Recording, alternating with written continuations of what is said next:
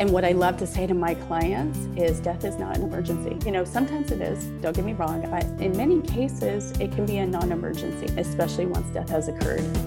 We're allowed to kind of slow down. We hope that we can really help families slow down before death has occurred as well, and be present with the experience.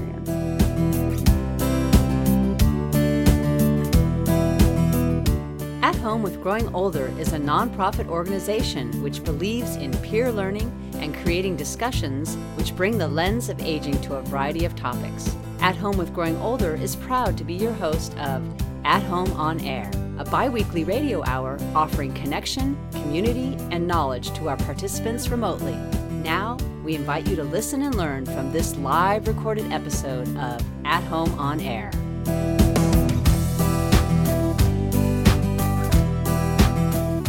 Well, I am so honored to interview Sarah Hill. Not too long ago, Sarah worked in the corporate sector as a consultant doing large-scale change management work, and then decided to make a very brave decision to pivot and follow her heart, and embarked on the path to becoming a death doula. And in my short conversations with Sarah in preparation for this interview, I found myself totally riveted, not just by the work that Sarah does, but by just the graceful way that she brings comfort and ease and life, actually, ironically, to this conversation about dying. So thank you so much for being with us, Sarah. Oh, Rachel, thanks for that beautiful introduction, and thanks so much for having me. I want to start with the very basic information of what a death doula does. But before I address that, I can't help but draw attention to the fact that we have a tremendous amount of interest in this topic. And I think that says a lot. And I wanted to ask you what you think about why there's so much interest in this conversation right now. What's happening culturally that so many people are interested in this topic? Well, it's difficult for me to answer for others because I've always had a bit of a bias and orientation towards wanting to talk more about death and dying. But I think, it's hard to ignore the events of 2020 and how that has really brought death to the forefront of our cultural conversation in so many different ways. I think that with COVID-19, unless you were a virologist, it surprised all of us, kind of knocked us all a bit off of center and made us really confront our own mortality in a very profound way. And we saw death at a scale and a magnitude and in great detail in a way that really, I think we haven't seen in quite some time. And it really impacted us at a global level as well. Compounding that, we had a very, very public murder of George Floyd that we all had to metabolize and see and hold. And I think that was just another inciting factor for us that we can't deny that part of the human experience is death.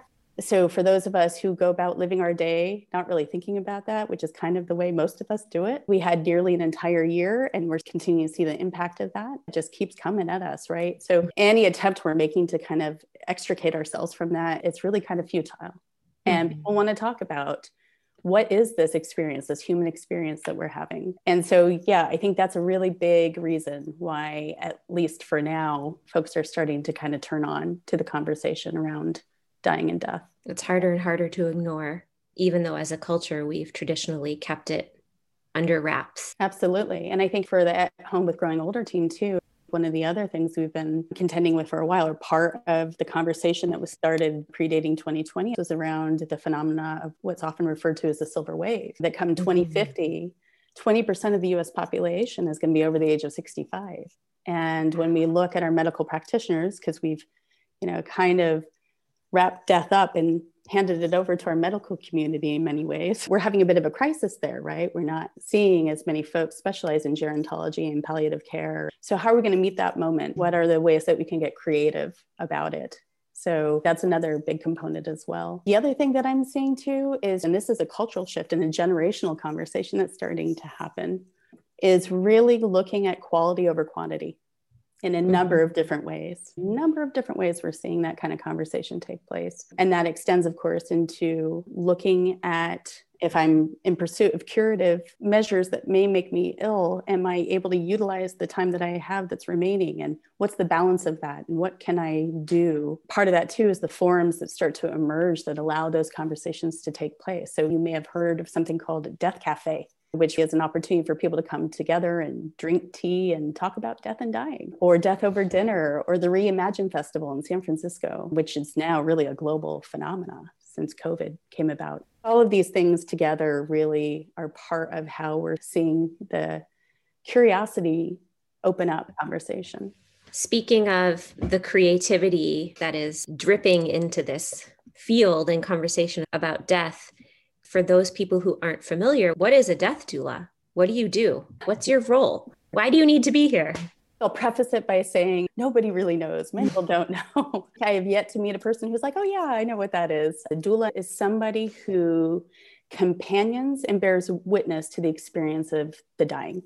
That's what we do. We work with folks who are, in most cases, have been given a terminal diagnosis, and they're having to really kind of wrap their heads around what that means for them. So we offer emotional, spiritual, psychological, sometimes even physical support for those who are meeting their dying time. In addition to that, we help people who are kind of in what I call the constellation of care. That can be family members, chosen family as well, friends. It might be aides who are caring for somebody. What we try to do is be containers that are big enough to hold the experience for everybody that's within that frame. So in many ways, we help guide folks through something that is unknown and not familiar. We don't have much of a frame of reference of what to expect or anticipate. Hopefully, we're able to give a little bit of guidance where it's needed, and then also instill in people we serve the confidence to do what they innately know how to do. So that's another element of doula's work. I was recently talking to a friend who lost her mom, and she was lamenting to me that when her mom died, everything went into sort of fast mode. The paramedics came, the body was whisked away, and she didn't know that she could sit with her mom's body and that there was another option besides letting everyone else just sort of take over. Sure. There are some instances, in fairness, the way our social structures are set up, where something may become emergent or be treated as such, in which there's a cascade effect that does happen. But yeah, there is an education component to the work that we do. Many of my clients, when I share with them, you're able to keep your loved one's body with you overnight. They don't have to come right away. Once they get over the initial shock of what would that be like for me, because I think most people haven't even held that possibility, it's just, they don't know. So yeah, being able to kind of get folks in the know as quickly as we can is absolutely part of something we hopefully can do. I'm so sorry for your friend's experience with her mom. I mean, that's traumatizing in its own right, making an already difficult experience that much more difficult. And what I love to say to my clients is death is not an emergency. Sometimes it is. Don't get me wrong. I understand there are instances when there may be components that give it that energy, but in many cases, it can be a non-emergency, especially once death has occurred. We're allowed to kind of slow down. We hope that we can really help families slow down before death has occurred as well, and be present with the experience. I love that you're saying it's not an emergency. And I'm also thinking it doesn't need to be secret. Years ago, when I volunteered in various care facilities, the people who died were brought out in covered gurneys in the middle of the night when people were sleeping, so that it wouldn't disturb the environment or the other people there. We're starting to see trends too of care facilities and hospitals and other places where the staff will actually even line up as somebody is being taken from the building and pay homage to that person in their life in a new way. We're a far cry from where I hope to see it someday, but we're getting better at it. We're getting better and curious about how we can do it differently. And I think that's the thing. When we make it invisible and we pull it back in that way, it harms all of us. It makes something that is a very natural process take on this otherworldly way of being that can be quite scary. Death is a big mystery. Some folks think they are pretty clear on what's going to happen when they're there. I don't. I, as a doula, don't. I don't know. But I do believe that there are ways to meet some of that trepidation or fear or not knowing with curiosity that can really level out some of that fear. But anyway, back to what you were saying, Rachel, when we keep it back in the shadows in that way, it just exacerbates the issue and compounds it and makes it more challenging. So many people are familiar with hospice and have seen a loved one in hospice care. How do you fit into the existing model of hospice, and how is what you do different?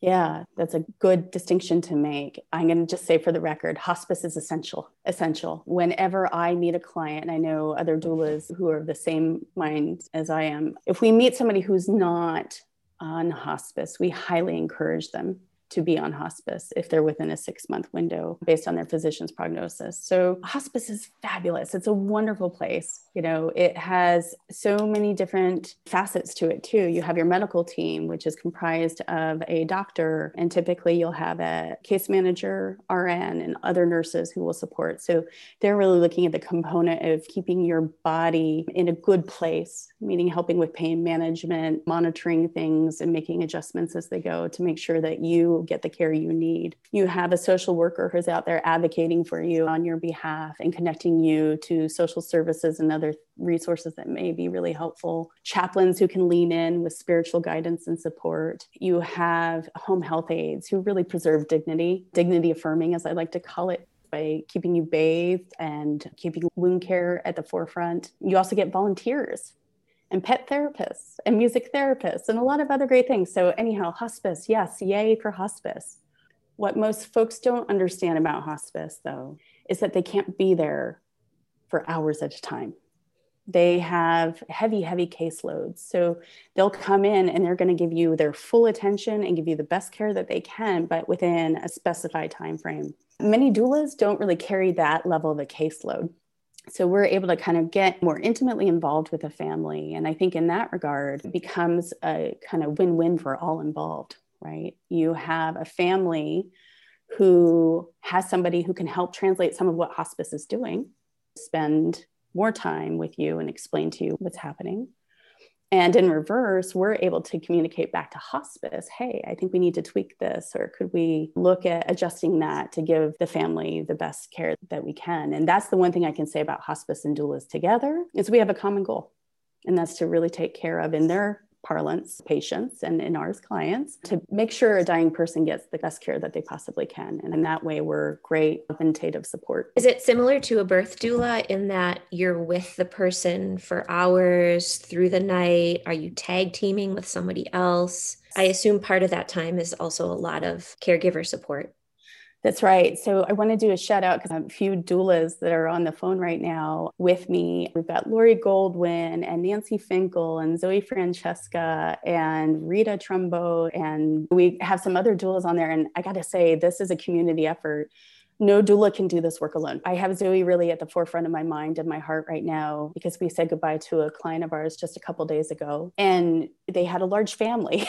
And so that was a real asset to have both of us there because we could kind of, spread out the container that was us to really meet every person that was in need. But yeah, we do. We can offer round the clock support. We often do that at a time called vigil time. That's what we refer to it as, the active dying phase. And that can take hours or it can stretch over days. And so having a community of doulas that kind of connect in together and can support one another allows us to be at the bedside actively if that's what the dying person wants and needs, and or their constellation of caregivers. And then yes, giving them respite care is a big critical component of helping them stay whole through that experience and present too. Letting them go do a bit of self-care is something we help with also. When we spoke last week, you were talking about how you help family members get closer to the experience. Yeah, that happens in two ways. It's both emotionally closer, but also physically closer. A great experience of that is another client that actually Zoe and I had supported at one point in time. So this was a beautiful family, the patriarch of the family. He and his wife were just such a beautiful bonded pair. They had known each other since elementary school. And when Zoe and I met this family, we kind of came in a little bit later in the process, but that was okay. What we noticed were the different ways in which folks were holding things by the time we arrived. His wife was doing a lot of the kind of brass tacks, pragmatic kind of things, just really leaning into, do I have this? Do I have that? Really kind of advancing that element of her personality, which was excellent and it was necessary, but it also was robbing her of an opportunity to stay emotionally connected. The son, who was an adult man, was super struggling.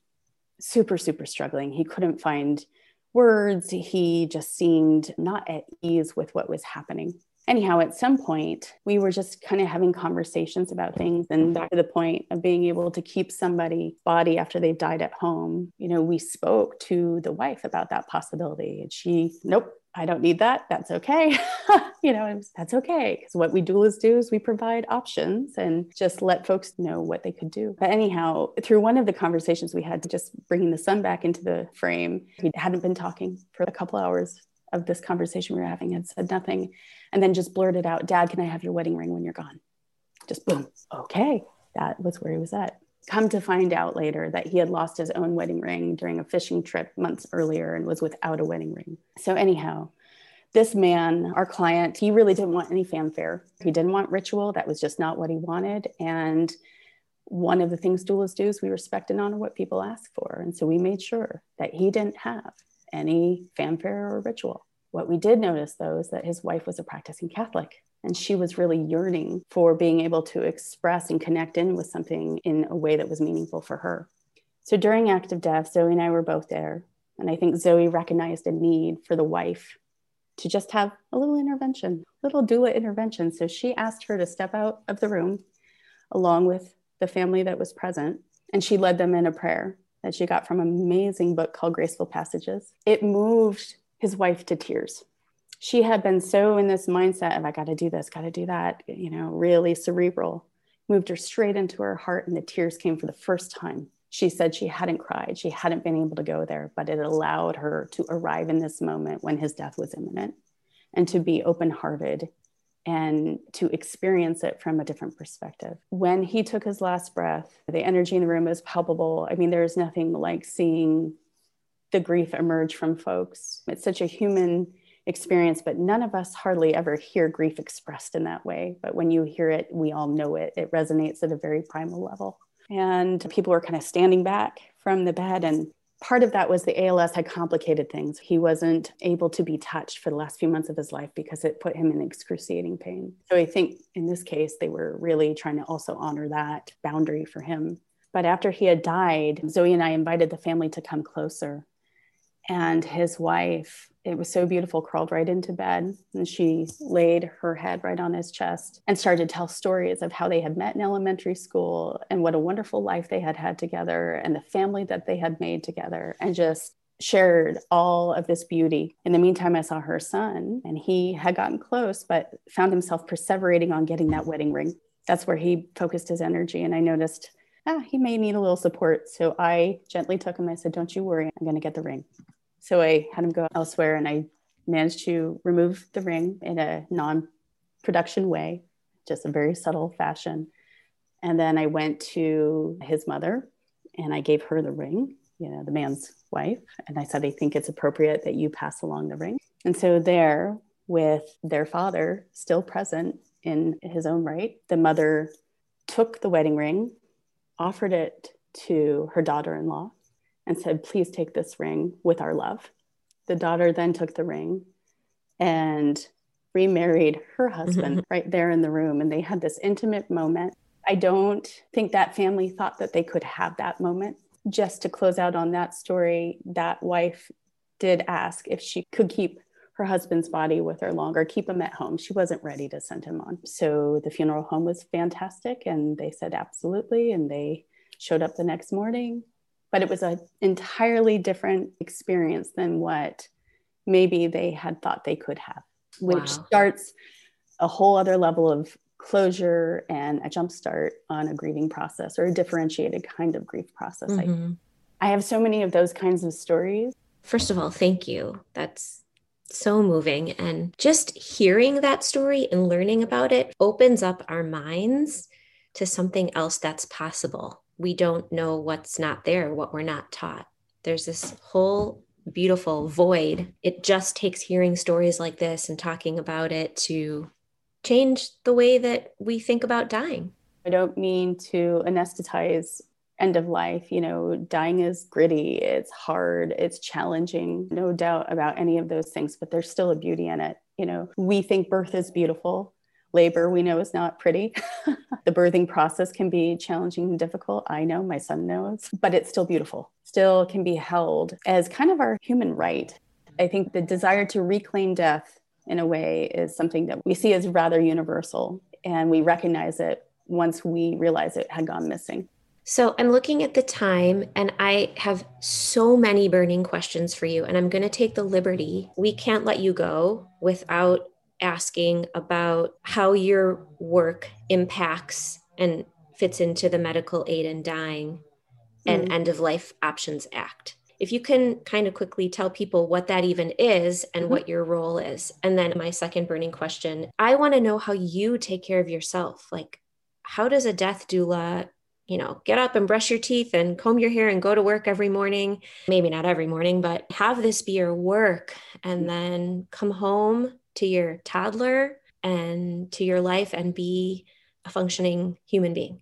So the End of Life Option Act was something that became legal in the state of California in 2016. We refer to it in industry as medical aid in dying. So the End of Life Option Act is an opportunity for certain patients who've been given a diagnosis and prognosis of 6 months or left for a terminal illness, and they decide that they would like to take a particular set of medications that will help end their life. We came on a little bit later than other states. For instance, Oregon, they've been at this, I think, 19, 20 years now. People are going to die in a number of different ways. So let's just kind of start there.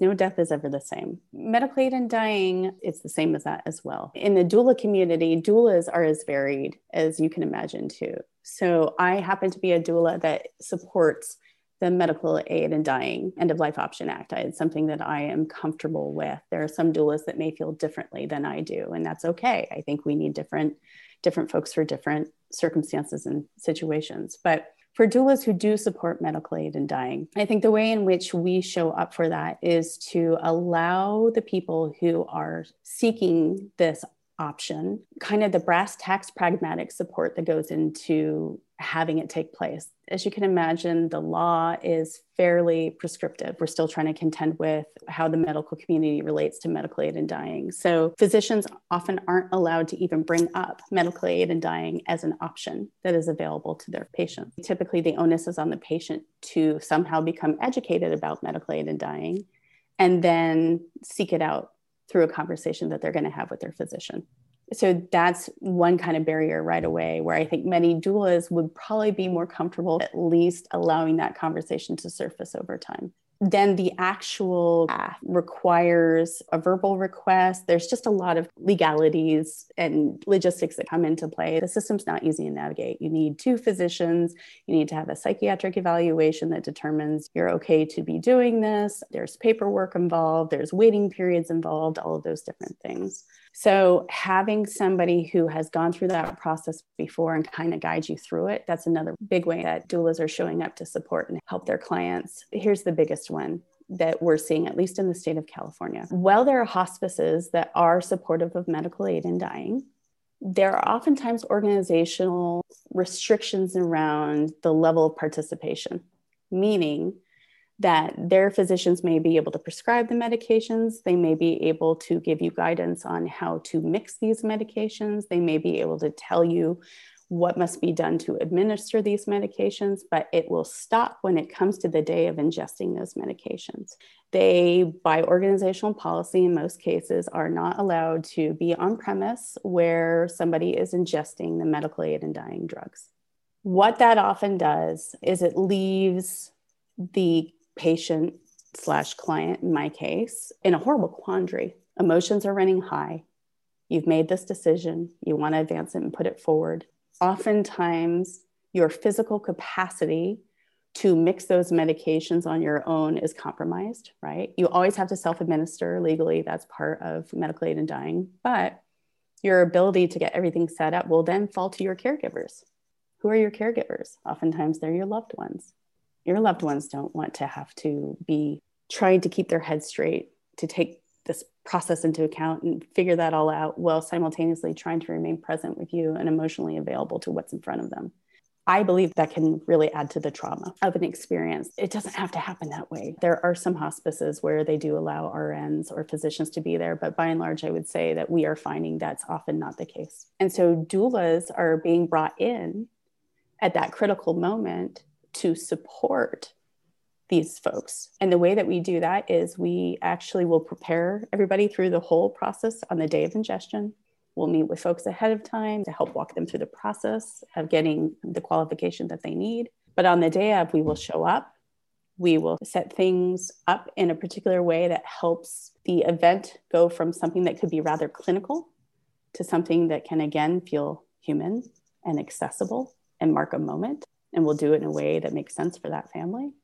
And we take away the burden of having to mix that medication. We will do that. We know how to do it, and we know how to help time things because, like I said, there's an order of events that goes along with it so that the constellation of caregivers can really focus on where they need to be, which is connected with their loved one, instead of worrying that they're going to screw something up. The final thing I'm going to say on that front, too, in that regard is Lonnie Shabelson, who is a medical aid and dying advocate and doctor. I mean, he's really been at the forefront of this since its inception here in the Bay Area. His clinic received a letter from a woman who, as a final act of love, wanted to mix the medications for her husband and help space it out. And unfortunately, something didn't go right.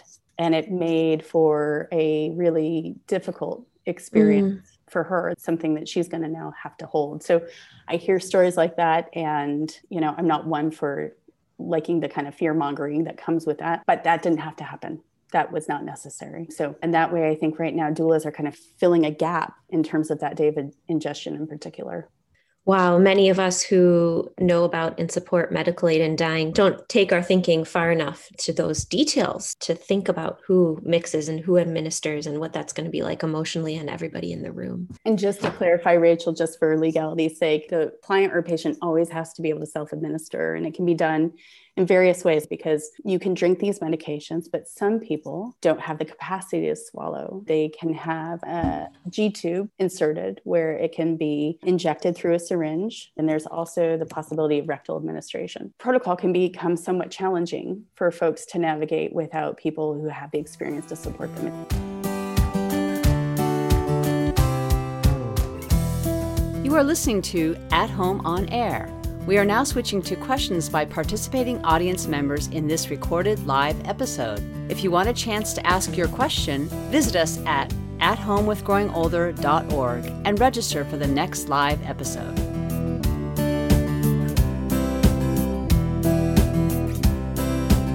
What's your vision for how you think death doulas are going to impact the experience of dying in the next, let's say, 15 or 25 years?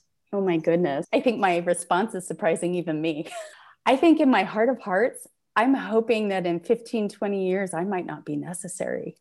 That's a bold vision, but that's what my heart says. I believe in this work so much. I believe in what I do. I believe in what doulas are trying to advance. And I think what we're all trying to do is support people in coming home into their own innate wisdom around dying and death and to reclaim it for themselves. And I hope that over time, we've normalized the experience enough that we can have these conversations so organically and openly and fluidly that other people are able to arrive in support of one's dying time. And that we just have that community as part of our kind of natural state. That's my ambition for it. I think maybe 15, 20 years, that might be a bit aggressive in a way. You may have heard of a term called concierge care, ways in which we can really personalize care at end of life. And I think doulas really are speaking to that yearning. I hope maybe by 30 years, we won't need us. Better take good care of yourself in those 30 years. Okay, Andrea, take it away. There's lots of questions. Well, one question from Laura Burnett is, when is the right time to hire a doula? Yeah, that's a great question. It's really, I think, whenever you find yourself really wanting to talk about the experience of dying and death. So, does that mean at the point in which you have been given a terminal diagnosis? For many people, yes. That's really when they want to lean into that conversation. The more that you engage doulas upstream, the more we can do. I mean, the truth of the matter is, like in that case that I shared with that family that Zoe and I were supporting, we had maybe 10 days of time with the family in advance of the death. So we can still do amazing work in tight time frames. That's something that we get accustomed to doing. But the more time we have upstream, the more we can really lean into the experience with you and provide a kind of varying degree of support. For most doulas, when we meet somebody, if the need for us isn't as great at one point, that's okay. We may only meet once every couple of weeks, once a month, or whatever that cadence is going to look like. But then that's going to change as the need changes. So there's really no harm in reaching out and starting conversations with us early upstream. This hasn't happened for me personally, but other doulas I know have been contacted just in terms of going through conversations around advanced planning before they even had a terminal diagnosis anywhere in view, but just to help me understand what that looks like. Most doulas support that process as being more of an engaged values alignment exercise rather than just, okay, here's some more paperwork for me to fill out. It's really like, no, let's stop and think, what do you want? What's essential to you? And that's a process that we definitely can support too. So yeah, I think whenever you feel it's a good time to talk to a doula, just reach out and talk to one of us. Another question from Susie, is there a ritual that you follow? Oh, that's a great question, Susie. You know what? That's part of what's fun about my work. Rituals are as varied as the people that we serve. I think if any doula comes to this work with all the answers in mind, we're missing a great opportunity. Part of what's so wonderful about meeting families upstream and the person who's dying, obviously, but their whole constellation of care, if you will, is you get to really know a person so that when you do engage ritual, it can be personalized in a way that's meaningful rather than something that feels out of touch with that person and doesn't get the feel of the cloth of who they are and eventually who they were. We do something called legacy work. We go through a process too of life review. Tell us about your life.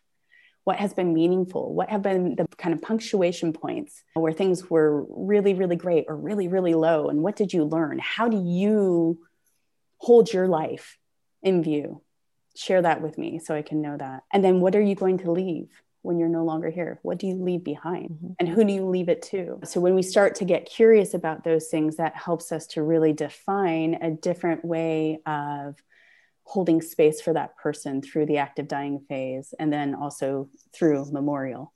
Susie and Sarah have asked a variation on the same question. Who can afford the services of a doula? Who refers you to clients? How much does it cost? How do doulas charge, especially when you're working with other doulas? So I'll take that from the perspective of me, and then other doulas may kind of vary from there. I know, having worked with the East Bay End of Life Doula Network for a while, when we all formed together a couple years back, we had very meaningful discussions around, okay, what do we do? Because we were kind of charting our own course and we needed approximations to come from somewhere. So we did look at, what do birth doulas do? What do other kind of care type folks do? You know, is this hourly? Are there package rates? How do we do it? And so I think we came up with a bit of an amalgamation of things. So within the network itself, we had set a particular range and it was localized to the Bay Area specifically. And that range was up to each individual practitioner to decide what felt right for them based on their experience and so on and so forth. So we would do an hourly rate. Typically that would range between $75 and $150.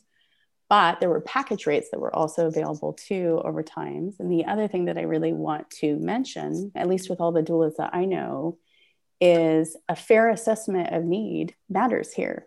I don't know a doula who doesn't have a sliding scale. I don't know a doula who would turn somebody away because they couldn't afford the doula services. There's always a way to make it work. I know I have done that. I know other doulas definitely who do that as well. Package rates, and I know that's kind of a crass sounding term for this work, but it is what it is. When we do sit vigil, we might have a cap on what that looks like so that we aren't, accumulating hours at a rate that's really unsustainable. And then even flat rates too for certain experiences. If he wants to come in and do one thing, we can kind of negotiate that too. It's been hard for us from the standpoint of, I think people see the work that we do to be most similar to the work that clergy does, which clearly that didn't have a price tag attached to it. But the reality of it is this is work that folks do. So we tried to come up with a rate that we felt was reasonable.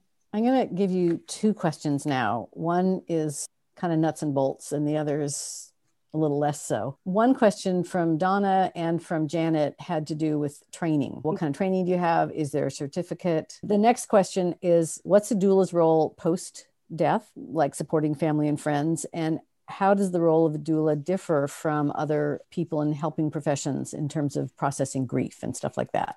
Okay, training and certification. So I guess I'll start by saying that there are a couple different options for training. Most of the doulas that I know went through training with a group called the International End-of-Life Doula Association, and they've been around for quite a number of years at this point, I think over a decade. INELDA is what they're called in short. And their model was probably one of the first ones to hit the scene, but there are other groups that are also doing this too. They do accreditation and credentialing programs as part of their training, as add-ons to that, as kind of continuous learning. So I think there are no regulations, though, that require specific credentialing or certification at this stage. That's something that different organizations, in particular INELDA, are really trying to advance. But right now, there are no restrictions on that. The one thing that Henry, who started INELDA, had said that I thought was really, really great is right now the need is so great that it's more important that we have folks getting out there and just being present. So the next question that I said was, can you talk about the role that the doula plays for the family and friends, once somebody has died? What about the role of the doula in terms of processing grief? How is it different from other professionals? There are a few different things. Like I said a bit earlier, the one advantage to the doula is that we're this through thread, if you will. If we meet a family upstream here and we've kind of gone through this process with them, there's a degree of connection and comfort that comes. Our clients, when they die, their constellation of caregivers oftentimes want to stay connected in some capacity. And that might show up in different ways. That might show up in just being able to stay connected by being present to them in their grief journey. It may mean that some folks want us to actively participate in the memorial in some way. There are doulas who actually work as celebrants as well, who do home funerals and celebrancy as part of formal training. So there are a number of ways in which we might show up. And how does that vary from others? If you have people who on the psychotherapy mode, working with grief and bereavement and so on and so forth, they have a different level of training that they're able to bring to bear. But I know a lot of doulas, including myself, who can lean in a very active way to someone's grieving experience by bringing the doula model to that through ritual, through allowing there to be a process by which people can metabolize their griefs that may be quite different than, say, a psychotherapeutic CBT model. We're all about systems of care and support in whatever way it makes the most sense. So oftentimes you'll see a bit of redundancy or maybe overlap, but perhaps it's just a different angle on a kind of prism, if you will. So hopefully it's complementary, I guess, is the bottom line there. There's one really brief question remaining. Rena asks, do you only work with terminally ill? You've kind of addressed this already, talking about when to hire a death doula. But for myself personally, I actually have clients who are not the terminally ill person.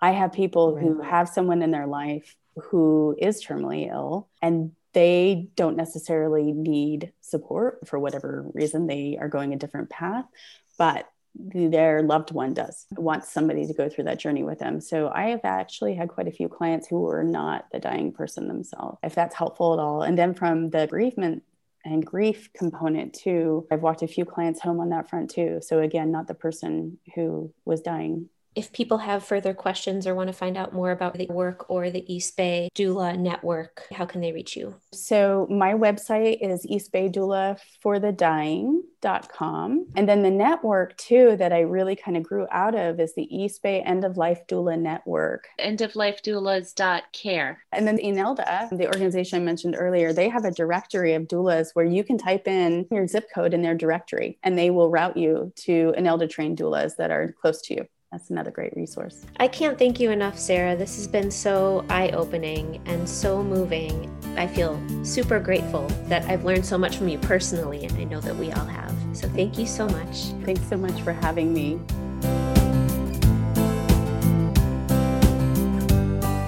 This episode of At Home on Air was produced by the At Home with Growing Older team. We could not host these conversations without the generosity of our marvelous and passionate guests and hosts. Thank you for sharing your personal and professional insights. Thank you to our live audience for your thoughtful contributions. To subscribe to this podcast and for more information, visit us at athomewithgrowingolder.org. Thank you to our sponsors, Rhoda Goldman Plaza, the jewel of San Francisco's assisted living and memory care communities, and the Walnut Foundation, a San Francisco family foundation. We would also like to thank, for their encouragement and inspiration, Encore.org, which works to bridge the intergenerational divide, and the Op-Ed Project, whose mission is to change who writes history. At Home with Growing Older strives to educate, inspire, and connect people across generations and disciplines to re-envision and improve the experiences of later life. Don't forget to subscribe and tune in for the next episode.